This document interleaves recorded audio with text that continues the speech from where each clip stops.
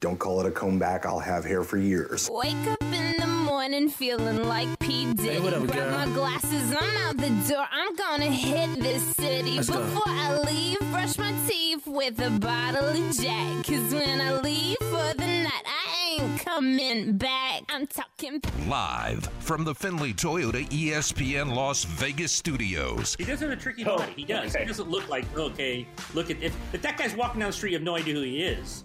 I don't know if you're saying, yeah, he's the best quarterback in the world. This is the Press Box. So our tricky body list is James Harden and Patrick Mahomes, and now Patrick Mahomes runs kind of funny. With Graney and Bischoff. Yeah. Oh, and Tervel Beck.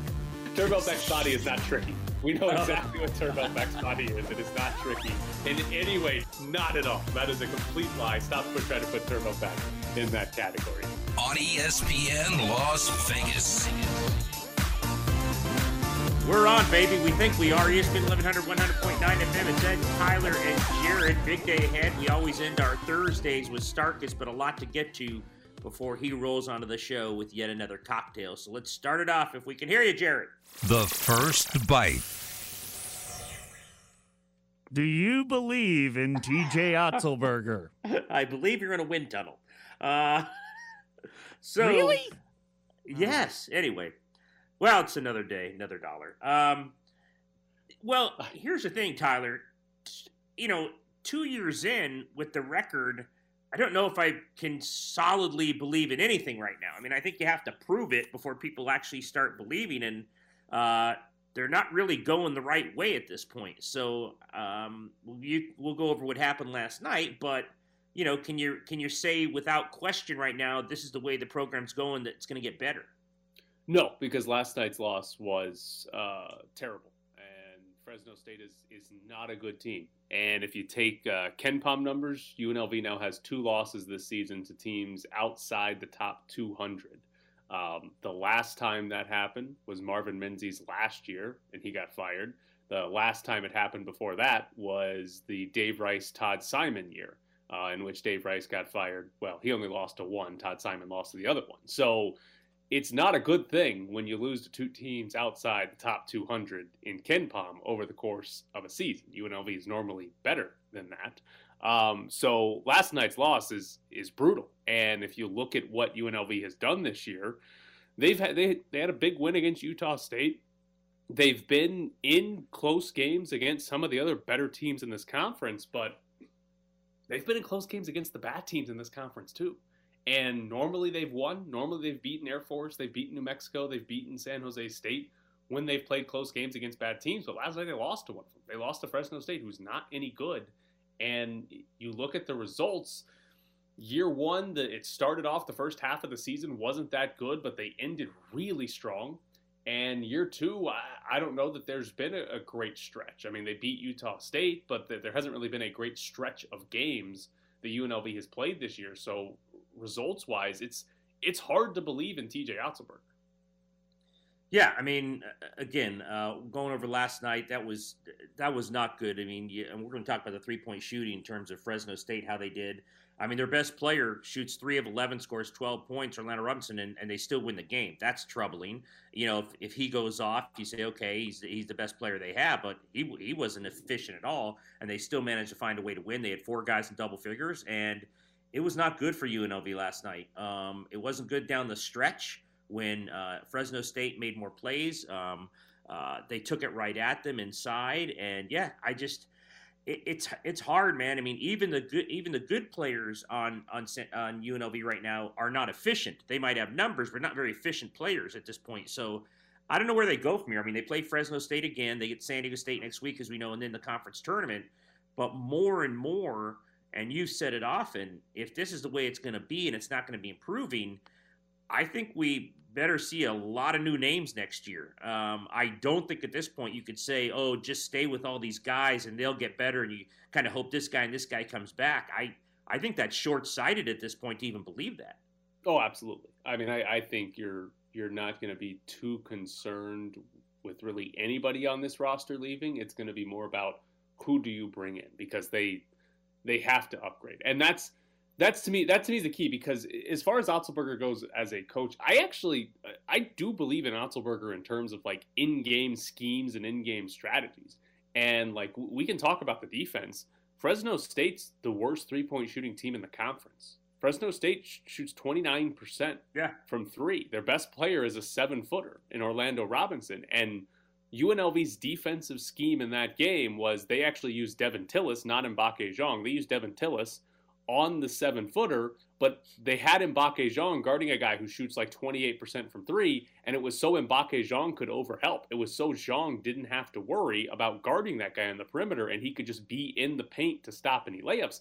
And it worked. They stopped Orlando Robinson. Fresno State, they did later in the game get better, but Fresno State didn't really get to the rim or get to the paint that often over the course of 40 minutes. But Fresno State hit 35% of their threes. Yeah. Fresno State was over 42% in the first half. And to me, like, that part of some of that is a little bit of misfortune if you're UNLV, where the other team shoots above their level. But some of that is also just the level of player that UNLV has. That Otzelberger schemed up, okay, we're going to stop their best player. They stopped their best player, but the other four guys got beat. And we saw the same exact thing happen against Boise State in the first game. UNLV shut down Derek Alston. Their defensive scheme shut down Alston. He did not have a very good first game against UNLV, but everybody else torched UNLV. Yeah. And it was because, all right, the scheme was to stop Alston. Boise State could win every other one-on-one matchup. Every other one-on-one matchup they had, they could win. And to me, that points back to players, because if as a coach you have bad defensive players and you can shut down the other team's best player, but everyone else on the other team goes off in one-on-one scenarios, you don't have good enough defenders. And that's, like, when we talk about do you believe in Otzelberger, that's the key. He has to get better players in here. He has to. It's year two, and he hasn't gotten in good enough players. That's the key to whether or not this is going to work. Yeah, last night was somewhat bizarre because it happens all the time in college basketball, and this is a really, really bad loss for them. Correct me if I'm wrong. How many at the halftime? Fresno State's 32-30, and they're shooting the lights out over 45% from three. Yeah, and UNLV has barely kept the streak alive with maybe one or two threes.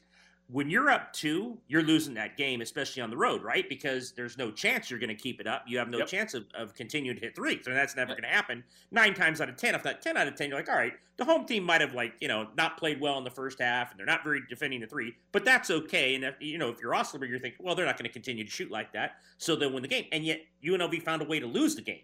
That rarely happens, especially at home, and especially when you're evenly matched as two kind of bad teams, and it's not like one team's like exponentially better than another. So that's kind of disturbing because at halftime you have to be thinking Fresno State's up 2. They've shot completely great on the road. They're not a good team. There's no chance UNLV loses that, and they lost. Yeah, that's exactly that's what I thought at halftime. I thought UNLV like, they're going to win the game. Yeah, I thought UNLV's playing fine, not great, but fine, and Fresno State hit a bunch of threes, and I think UNLV was 1 of 9 in the first half from 3-point range, and you're like, all right, that'll switch. UNLV's actually a good 3-point shooting team, and Fresno State's not, and it never really did. I mean, Fresno State didn't kill them from the outside in the second half, but it didn't really come back and bite them. And one other point on the Otzelberger has to have a better roster. A general philosophy of his on offense is to find a mismatch and let guys exploit it. So, we saw it against San Jose State when they posted up Devin Tillis. We see it with every game with Bryce Hamilton. They think, if they get a mismatch or whatever, they're going to give Bryce Hamilton somewhat of an isolation. When he was at South Dakota State, he had Mike Daum, and that was, the biggest mismatch in pretty much every game was, hey, you've got Mike Daum, give it to him. Especially in that league.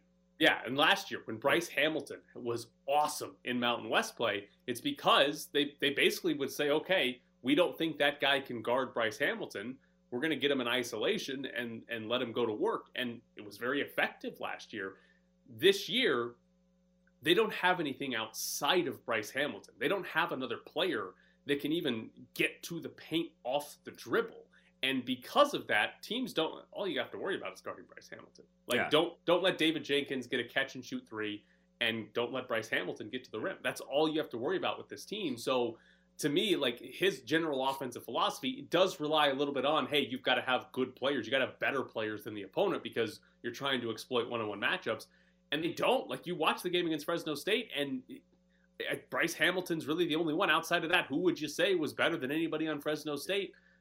Nobody. Like, it's hard to say they have somebody better than Fresno State. So I think Otzelberger in game and his overall schemes and strategies, I actually think they're solid. His players aren't good enough to be doing that, and that still comes back to him because he brought all these players in. Yeah. This is year 2. This is, basically his entire roster. These are guys he wants. Yeah, it's his roster. It wasn't a good game all the way around. They got nothing from Wood. He was in foul trouble the whole night, eventually fouled out. Jenkins shoots 3 of 11, 0 for 4 from 3. They get nothing from him. And I'll tell you what, and I was thinking this as the announcers continued to praise Bryce Hamilton, and he had 27 and 38.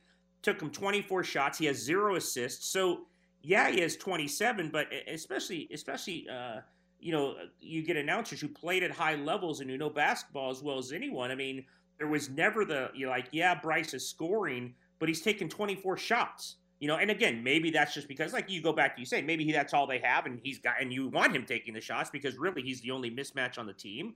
But again, 0 assists in 38 minutes, and again, Jenkins and Wood gave him nothing. So it was just not a good game all the way around. And you can't have, I'm sorry, against Fresno State, you can't have David Jenkins in 27 minutes shoot 3 of 11 and 0 and 4 and 3. I mean, with 9 points again, David Jenkins, no assists. They had 9 assists. I mean, you have 9 assists in that game. That's not 9 assists on 58 shots. That's not good. So 26 makes. Not a good loss. And here's the other thing, and again, they're 2, not good teams. We'll see. They'll probably get the split, but who knows? Orlando Robinson, was 3 of 11 last night. If he's Orlando Robinson tomorrow night and they continue to shoot well, they could get swept by this team. I love announcers because they're calling a game between 2 bad teams in UNLV and Fresno State, and every player on the floor is tremendous. Yeah, and I know they're selling the product, and sure. And you talk to coaches before the game, and the coaches aren't going to rip their players to the TV play-by-play announcers. No. But I just love that we're watching UNLV play Fresno State, 2 teams that are roughly 500 in the Mountain West, 2 teams that have no chance at the NCAA tournament, and they've all got 5 phenomenal players on the floor at all times. Yes, yeah. I mean, I get it. I get that also. They're not going to take shots, but you can not take shots and mention, hey, efficiency matters too. And again, I'm not going to get on Bryce. He's really the only guy who, at this point, like you were saying, can do anything in terms of a mismatch and get you 27. But, you want him to do it. John goes 16-8 last night. I mean, you want him to do it in a more efficient manner, and maybe that helps you, win more games. But all the way around, this was not a good loss. If you can term things good wins and, bad losses for a team that's, like you said, 10 and 12 now, this goes on the bad loss category. All right, coming up next, Marcus Mariota is apparently not going to get traded because the Raiders gave him a good contract. Bruce and I both talked to Tom. I mean, why wouldn't you with, the resume that he has? But I think Tom, it gets a little bit overblown. Tom isn't banging down the door saying, we need to sign this guy, need to sign that guy. Bruce, we need to draft this guy. We ask him his opinion at times. He gives us his opinion at times, but he never mandates anything. He's actually been a complete joy to work with. So I think a little bit of that gets overblown. We like to advise with him on certain things, just like Bruce does with the game plan, but there's never been any kind of animosity or directive from him. And in fact, most of the things that we do, we don't consult with him on. Live from the Findlay Toyota ESPN Las Vegas studios, this is The Press Box with Graney and Bischoff. Make sure you head over to lvsportsnetwork.com to enter our Sky Diamonds Month of Love contest for your chance to win a $2,500 diamond pendant. It's presented by Sky Diamonds, where Las Vegas gets engaged, conveniently located at Town Square. That audio there, I'm assuming that's the Buccaneers general manager. That audio sounds like a general manager that really wants credit for Tampa Bay winning the Super Bowl and not Tom Brady getting all of the credit for Tampa Bay winning the Super Bowl. He doesn't want TB12 getting any credit. Although I would kind of believe the part where I don't know his 7 rings and kind of how he's made people better around him. If Brady's sitting around waiting for them to call on every move, I would never believe that. I'd be like, he's pretty confident in himself with 7 rings and how, Brady's made average players, and he probably like, yeah, draft whoever the hell you want, we'll be fine. I mean, he's not like other, quarterbacks. I want a say in the GM. I want a say in who's playing. I want to say in, who you signing. I mean, do you think Brady would? I mean, I'm sure he'd care that he has good players. Do you think at any point he would worry about the phone ringing with that stuff? No, no. It'd be funny to imagine Brady consulting on. We need to bring in a backup defensive tackle. Could you see Brady at this point with 7 rings saying, "Hey, I haven't got that draft film yet. Send me the breakdown of the guys we can take in the later rounds." He's saying, "All right, our long snapper. I don't think he's very good. I've been watching some tape on this guy from Division III out in Idaho." Yeah. How long does it even take Brady to learn who's on the team each year? Like, who's that guy? I imagine Brady's input as far as players goes. It's like, hey, Antonio Brown's available. Yeah. I like Antonio Brown, and he's good. Let's go get Antonio Brown. Hey, Rob Gronkowski wants to come play. Yeah. But outside of that, it's like, Tom Brady doesn't. Not too worried about who their backup. Because the other part on the Buccaneers, they had to re-sign some guys last offseason. But they brought back most of the same guys on that defense. Like, they had a solid defense the year before. Their quarterback just threw 30-something interceptions, so they had to defend a short field all the time. But they had a solid defense the year before, and they brought most of those guys back. So it's not even like they revamped the defense because of Brady. They just brought in some old guys on offense to play with them. I say old. Leonard Fournette's not that old. Doesn't it seem like Leonard Fournette is like 34? Yes, absolutely. It seems like he's been around forever. Well, at least he's been around for like 28 years because that's how long I've had him on my fantasy team. So I've had him forever. So I don't know how old the guy is. And he just finished his rookie contract. Which is just amazing. He's had 2 NFL contracts, and it seems like Leonard Fournette's 90. They start so young. He's like the Steffi Graf of tennis when you thought she was 35. Steffi just turned 21. It's like, hasn't she been around for like 30 years? I mean, there's some athletes like that. They start so young, or you kind of see them when they're rookies, whatever, and it just seems like they're around forever. And then you see their age, you're like, I thought that person was a lot older than that. I can't believe Leonard Fournette just finished his rookie contract. Leonard Fournette kind of looks like Greg Oden. Greg Oden's a great example, In the fact that it's like, he's in college, but he looks like he's 42. Yes. And you're very confused as to why this 42-year-old is in college. Maybe it's his injuries, but are you sure Leonard Fournette just finished his rookie contract? Well, this past year was the first year he played on his second contract. Wow. So he was That's amazing. He was in Jacksonville, and they didn't bring him back after his rookie contract, and he went to Tampa Bay on a 1-year deal. He's 26 years old, just turned 26 in January. So, he's not old at all. And because he actually had a resurgence with Tampa Bay, he's like the 3rd, 4th best free agent running back this offseason. Yeah. It's like Aaron Jones is number 1, and then you've got like Fournette, Chris Carson, I think Kenyon Drake is a free agent. Like, he might get paid. He might actually get paid this offseason. Not that running backs get paid too much, but he might get paid a little bit this offseason. By the way, all right, let's let everybody in on what's happening on our show today, because we might not have any guests on the show, because Ed and I, we can hear each other just fine, no problem whatsoever. Jared can hear Ed and I just fine, and I'm under the assumption the listener can hear Ed and I. We're just hoping. Fine. Yeah, I hope you guys can. But Ed and I can't hear Jared. There's this very faint, voice we'll hear every now and then. And that's supposedly Jared trying to tell us something, but we don't actually know what he's saying. So we can't hear, anything coming from the studio. And it's kind of a nightmare to try to do a radio show, because Jared's supposed to tell us, important things, like when we're supposed to go to break, or tell us when we're coming back from break. And we also won't be able to hear anybody that we get on the phone. So this is kind of just Ed and I talking and hoping that everybody else can hear us. Yeah, I mean, like I said, I hope they're not driving around and it's dead air right now and we're just talking about things that nobody knows, which would be very bizarre. But probably not. Jared faintly communicated to us that it sounds fine and people can hear what we're saying, but might affect our guests, because this just in, we usually have to listen to answers before we follow up with questions. It would be really weird if, like our guests are talking about the Dodgers, and we're like, that's a good thing you said about the Rangers, and we're all confused. So hopefully this is the world of COVID, and when people are at 3 different places, things tend to happen. So nobody's fault, and we'll just kind of forge ahead. Forge ahead. I mean, you definitely could blame me. Jared's saying something. See, I can't. I couldn't understand one thing. Oh, this would be fun. Jared, we're both going to shut up for 10 seconds, talk so we assume the listeners can hear what you had to say, and then we will ignore you like we normally do because we won't even know what you said. Well, for God's sake, do not stop talking for 10 seconds. But no, I was mostly just making a joke that I now realize you couldn't hear. So this is going to get real awkward. All right, I think that's been 10 seconds. So I have no idea what Jared actually said. I didn't say. I mean, I've got earbuds, and I might have think he started that with "for God's sake," but if he didn't, I didn't hear one thing that guy just said. Jared, nothing. And the worst part of all of this is the listeners probably don't have any idea what we're doing. 10 seconds of great radio. I assume Jared was talking there, and they heard everything Jared said, and I have no clue what Jared said.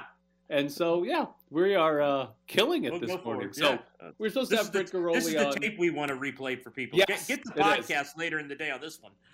We're supposed to have Britt Ghiroli on to talk some baseball in about 2 minutes. That's not going to happen. No. Hopefully we can figure this out or fix itself before 8:30 because Darren Millard's supposed to join the show. And then J.R. Starkus is on at 9:30. So I don't know what happens over the next 2 hours, but if we can get it figured out before then, J.R. Starkus will actually join us. Otherwise, it'll just be Ed and I talking to each other, hoping the rest of the world can hear us. And if you can't, this is going to be a strange 3 hours. All right.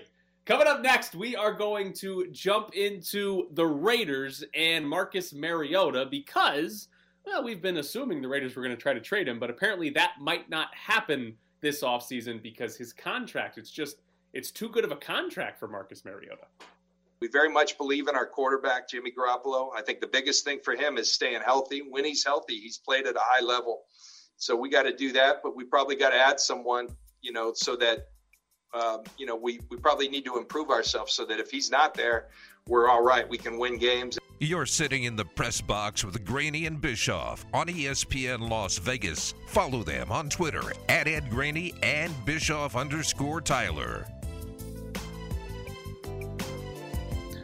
Ed and I are at home. Jared is in the Findlay Toyota ESPN Las Vegas studio. Findlay Toyota, here for you at FindlayToyota.com. All right, Raiders offseason. They've got a couple of quarterbacks on the roster. They can't probably afford to have 2 quarterbacks on the roster making a significant amount of money. So we have largely assumed that they will trade Marcus Mariota, unless, of course, they pulled off a blockbuster trade and traded Derek Carr for some reason. But for the most part, we've assumed they would trade Marcus Mariota because his cap hit is $11 million for next year, and you just simply can't have that on a team that has as many needs as the Raiders. But Ian Rappaport reported yesterday that the trade market for Marcus Mariota has significantly dried up. Apparently, teams have called to trade for Marcus Mariota or ask about Marcus Mariota's availability and what a trade would look like. But his contract, the way the Raiders structured his contract was basically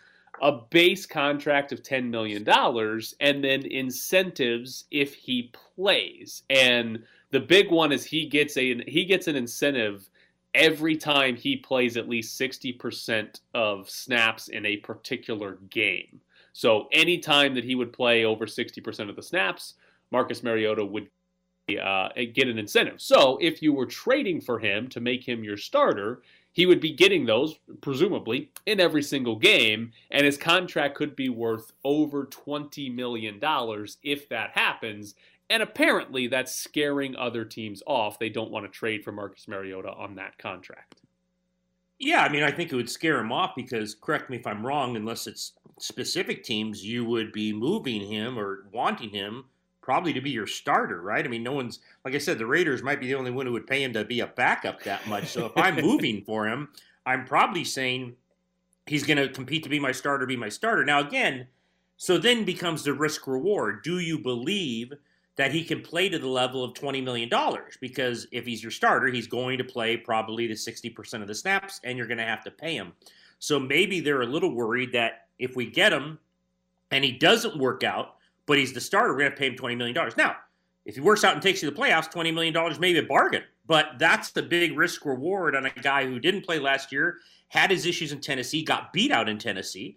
If you're saying, you're shading for him, you can redo the contract, he's going to be back up for what, I don't know, $5-6 million, then Marcus Mariota is a good deal.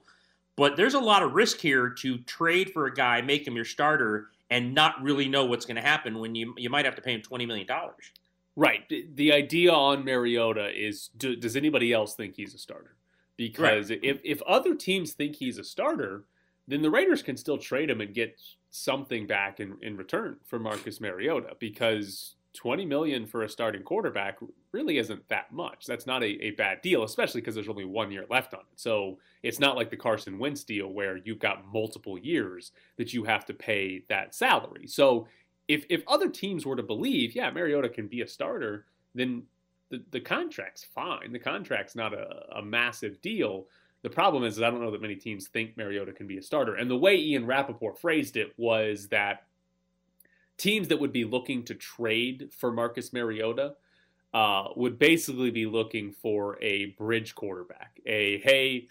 Mariota's the starter, but we drafted Mac Jones in the middle of the first round, or Mariota's the starter, and we're going to draft a quarterback next season. That was basically the premise of why a team would be interested in Mariota. Would be, he's a competent quarterback. You can use him for 1 year, but you're going to try to upgrade and find something better in terms of rookies, or if there's a big name trade or free agent that's available next offseason. So that was the idea, and the idea of paying a bridge quarterback $20 million, even if you think he's a decent starter, isn't the greatest way to go about it. Now, the other part of this from the Raiders that I'm curious is just trying to figure out if the Raiders have any leverage, because let's take the Patriots as an example, because they're a team that needs a quarterback.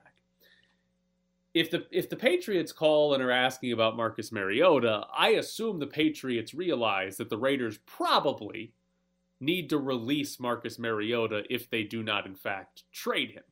Because why the hell would the Raiders keep a backup quarterback for over $10 million? They did it last year, but why would they do that again? So I have to imagine the Raiders have almost no leverage, because anybody that calls to ask about him is basically just going to say, well, we'll just wait and see if you release him, and then we'll sign him there. Yeah. I mean, you're lucky at this point, I think, maybe if you get draft picks or a draft pick back for him, because that's what I would do. I mean, people know about the defensive problems the Raiders have. They're going to need as much money as they can to be even competent on defense. And like you said, if I'm sitting out there saying, really, you're really going to lock up 31, 32 million, which Carr, 20, still on the 20 deal, in quarterbacks and a guy who's never going to play if the guy stays healthy, I don't even know if I would deal with them at this point. Because, look, if they keep him, they have more problems than the people who wouldn't trade for him. I mean, if you keep a guy on contract like that as your backup quarterback with all the help you need defensively, then you have a problem. I mean, then that's a Raiders and a Gruden problem if he does that. So you're right. I mean, you might be interested in him, but, you want a 6th or a 7th that, we'll throw in there to be nice about it. So maybe we get him as our bridge instead of Team B. Okay, maybe that. But I'm not anywhere overpaying draft picks for Marcus Mariota at this point. Why would you do that? I want to see Gus Bradley, when he finds out that Marcus Mariota is coming back to be the backup, $10 million for $10 million. I want to know how quickly does Gus Bradley call Paul Guenther and say, "What the hell are we doing here?" Like, I'm sorry, man. Yeah. I mean, Gus Bradley is, from what I understand, he might still be in the lab, because that's a lot of film to dissect and really go over all the issues the Raiders have defensively. So if this guy pops his head out and they're like, they're all high-fiving because they're like, we're keeping Marcus at 10, you'd be like, what? Give me 9 of that 10 and let's get another defensive back. I mean, listen, if they keep Marcus Mariota as the backup, I think we can just officially say they will never have a good defense. They just won't have a good defense because they won't spend enough money. Because here's the fun fact. Last year, Marcus Mariota, his cap hit was higher than all but 2 defensive players for the Raiders. The only 2 guys with the higher cap hit on defense. Sure, it's Littleton. Littleton and LaMarcus Joyner. Yeah. nobody else on the defensive side of the ball had a higher cap hit than the backup quarterback who was allowed to play in one game last season. Yeah. So if they bring him back, like you just give up on the chances of having a good defense, and you just say, all right, whatever, you got to score 40. You're not willing to spend any money on defense. Which, by the way, if we go back to last season, I wonder how much difference the conversation about Marcus Mariota would be right now if the Raiders had played him in the last 2 games of the regular season. Oh, I mean, depending on how he played, it could be completely different. Let's say he would have gone in and won games and looked really, really good. Then I think if he had 2 more games of evidence that he's playing really well, then I do think they can make a move on him and you would get something back. But they chose not to play him, so all people really have is that one game where he replaced Carr. And yes, he looked good, but that's a pretty small sample size given his injuries of the past, given he got beat out in Tennessee, that, like we just said, you would come with them like a strong trade proposal in terms of value for him at this point. Had he played really poorly in those last 2 games, though, they'd be in the same position here where they'd have no leverage and people would just wait to see if they want to sign him. So yeah, it could have made a huge difference either way, depending on how he performed. Yeah, I think the Raiders, like we talked about at the time, I think they messed up in that by playing Derek Carr. I do too. They should have played him. Yes, absolutely. Because the other part of that question with Marcus Mariota and what his value would be if he had played those last 2 games, if he had played well in those last 2 games, I think the conversation maybe about Mariota is, should the Raiders keep him and move on from Derek Carr? Right. Because, Carr is going to have to get an extension at some point soon. Mariota could be the Raiders' bridge quarterback, or Mariota could be the quarterback of the future that gets an extension for the Raiders. So I think if they play him in those last 2 games, the conversation could be completely different. You could have a completely different option if you are the Raiders for who your quarterback is next season. Not to say Carr wasn't playing well, but Mariota could offer you a better value. And regardless of his incentives, like even if he makes up to $20 million, his cap hit is still 10 or 11. Like even if he hits all those incentives, his cap hit doesn't change. So, owners have to pay the actual salaries and incentives out. But if you're in a, salary cap sport, he still only counts 10 million against the cap, regardless of how much he plays. So that would be like, if he had played those last 2 games and played well, that would be a legitimate discussion to have, because Carr's cap hits 22 or 3 million this year. Like, you could save $10-12 million by going to Mariota, but you can't really go to Mariota with any confidence because you saw him play for all of 3 quarters last season. And, there was some positives, some negatives, but it's, you didn't see him very much. Well, how about this that just moved? This is interesting. Jared retweeted it for us. We don't realize because we can't hear Jared, but Jared just retweeted. He communicates with us? Yes, he just communicated with us. Retweeted Pro Football Focus. Russell Williams' camp has approached the Seahawks for a trade. Potential destinations include the Dolphins, Jets, Saints, and Raiders. Oh, Wilson throw was him in. PFF's 6th highest quarterback in 2020. His rating was 90.5. So here we go again with more rumors about potential trades for top quarterbacks going to the Raiders. That is interesting. And, we got Raiders being mentioned with Russell Wilson. John Clayton said the Raiders are a dark horse yesterday for J.J. Watt. Sign them all. We need to create some sort of graphic that illustrates every time a quarterback is supposedly available that the Raiders get mentioned. Yeah. Because it is every quarterback that is ever available, with like the exception of Carson Wentz. Yes, like every quarterback that there's any rumor of a trade, the Raiders are in on it. And Put it on the front page. Any quarterback that's in the draft is, hey, the Raiders are after that guy. So we need to like somehow create a spreadsheet, create a graphic or something that just illustrates, because like you look at those teams that you just mentioned that could be interested. If Russell Wilson is approaching about a trade and the potential destinations are Dolphins, Jets, Saints, and Raiders, one of those teams has an established quarterback that's played well in the NFL. The other 3 do not. The Saints might if Drew Brees comes back, though he wasn't good recently. But only one of those teams has an actual quarterback. The other 3 absolutely could upgrade their quarterback position, because they've never had none of their quarterbacks on their roster right now have actually played above average in the NFL. So I love that the Raiders get thrown into all of these. It's terrific for us. The better part of that is, and I love this, and Adam Hill and I were talking about this. We always laugh at this. All of these things that are on Twitter, Raider fans want them to sign and do everything, and it's like that would make your cap hit $342 million. I mean, every time these guys are mentioned, anything, yeah, get that guy. It's a little tougher than that. Get J.J. Watt, trade for Russell Wilson, do all these things. Like, yeah, there's something called the cap where money doesn't allow you to do that. But it's great when fans just like, no matter who's out there, like, get that guy. We need that guy. J.J. Watt would make us good. It's like, yeah, he would. Makes a lot of money. Russell Wilson would be an upgrade. Yeah, he would. Listen. I don't know that those fans would be a worse front office than the Raiders right now, though. Like, if you just did Twitter polls on who the Raiders should sign in the offseason, it would have been better than last year's offseason, wouldn't it? Like, it's hard to argue against that. Jared is now sending us Twitter messages to put this on the front page. We are now communicating with our producer through Twitter. We can't hear a thing he's saying, but he's now tweeting people. We already talked about it, so I don't know what's supposed to go in the front page anymore, Jared. No, we have no idea. But, yes, just sign all the free agents to the Raiders via Twitter poll by Raider fans. Like, you think Raider fans are giving Marcus Mariota a deal with an $11 million cap hit? Well, they were until this report came out. Now they think they're getting Russell Wilson. So that's right. And apparently, this is saying that Russell has listed Vegas as one of his preferred destinations. Oh, he wants to come to Vegas. You know what it is? The famous wife, and absolutely. I mean, this would be a huge town for that. Who wrote the column about the Raiders and Russell Wilson? And part of the reasoning was because Ciara could have a residency. I read it. I don't remember, but who wrote it. But that was part of the why Russell Wilson would want to come to Vegas is because his wife could have a residency. Hey, got to think of the family. Tyler.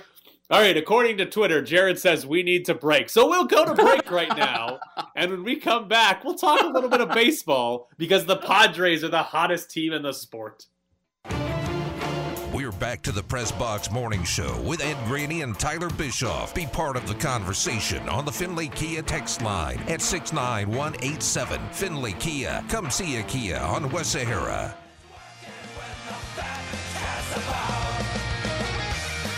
William Hill is giving you a free $50 to bet when you sign up for a new mobile sports account. Use the promo code GET50. That is GET50. And then when you make a minimum of $50 in sports bets, you'll get a free $50 in your account from William Hill. You get a free $50 and you can place all your bets straight from your phone. It's Bet 50, Get 50 from William Hill. Just remember the promo code GET50. For more details, visit williamhill.us. We'll get into some Golden Knights. They are not playing tonight. We'll do that at 8:15, maybe at 8:30. I don't think we're going to actually talk to Darren Millard, but we'll get into some Golden Knights as their game has been postponed with the Sharks that was supposed to be played tonight. We'll probably get back into this Russell Wilson story as well. But for the next couple of minutes, some baseball, Ed, because our team, the Padres, are coming. According to Kevin Acee, they've sold more season tickets this week than any week ever. 2 million in season tickets. They also were expected to sell out spring training tickets by the end of the day. This is the best fan base in baseball. Yeah. Oh, yeah, it is. It's such a good fan base when the Dodgers play in Petco. 80% of the people are Dodger fans because people are selling their tickets. So good for them. Look, I'm happy for them. The positive vibes around this team right now and their fan base and buying all these tickets. I mean, you got to feel good for the little guy down south. They're finally spent some money. It's no longer many years ago, it was the fire sale and, the crazy Roseanne Barr anthem. I mean, they have moved away from that and they want to be good. They want to compete. And I think I've told you before, I know they have a good team. Like, that's not a huge surprise. They're going to win 90 plus. It's just that it's hard to win 90 plus and still be considered the best team when you have the best team in the division. So if they were any other division, I mean, they'd win the division maybe going away, but that's just not the case. Well, they're going to win the NL West for the next decade. How long is that Tatis contract? 14 years. Yeah, basically what's happened here, Ed, is the Padres are about to be the Chiefs with Patrick Mahomes, and the Dodgers are going to be the Raiders looking up at Fernando Tatis. It's never going to happen because, unlike the Raiders, going to spend money wisely. The one thing you can't accuse the Dodgers of never spending money. Yeah, I mean, good for Tatis. Like I told you last week, the greatest tweet I saw is my kid's 5 years old in kindergarten. When this is up, he'll be in college. So, that's a long time for things to happen, but he's an incredible player. And it's all good vibes. Tyler, it's all positive vibes towards the Brown Unis at this point. I mean, good for them. If they want to feel happy about themselves, I mean, they should. It's been forever since they've done anything. So, you gotta think positive if you're them. You say that, and then it's June 3rd, and the Dodgers are 4.5 back of the Padres in the NL West, and you're panicking because you're going to have to play a one-game wild card series just to get into the playoffs. You wouldn't know that because if that's happening in June 3rd, I'm not on the show. So you think in the morning, it's like, where is that guy? It's 6:59. What? Oh, that's right. The Dodgers are 5.5 out from the Padres. What is the threshold? Like, what is the threshold of how early into the season versus how far back the Dodgers are that you're actually worried? August 1, at least 4 or 5 back. Then it's Armageddon. Then it's like, I don't know how to respond. So anything before that, you're fine. If they're 3 back in June, that's nothing. Yeah. Okay, you're not sweating it. All right. All right. August 1st, we'll be waiting. August 1st, we'll be sitting around and seeing how the Dodgers and the Padres are. You are right about the whole NL West thing. The Padres picked the worst time to decide to try to be good. Yes. Like, the best team in baseball is in their division. Yeah. They're like, we're going for it. Let's do it. Like, and you're right. If they were in any other division, they'd be picked to win their division. Oh, easily. Saying they're no doubt about it going to be in the NL or ALCS. But instead, either the Padres or the Dodgers, one of them is going to have to play in the wild card series just to get into the actual playoffs. It's brutal. I mean, I think they'd be favored to beat the Yankees. They're good. I mean, they're really good. I mean, I can't sit on here and be like disingenuous, say they're not good, but as you said, as Jared counts us down on texting 10-9-8-7, I'll just leave it at the Padres are good, but not as good as the Dodgers.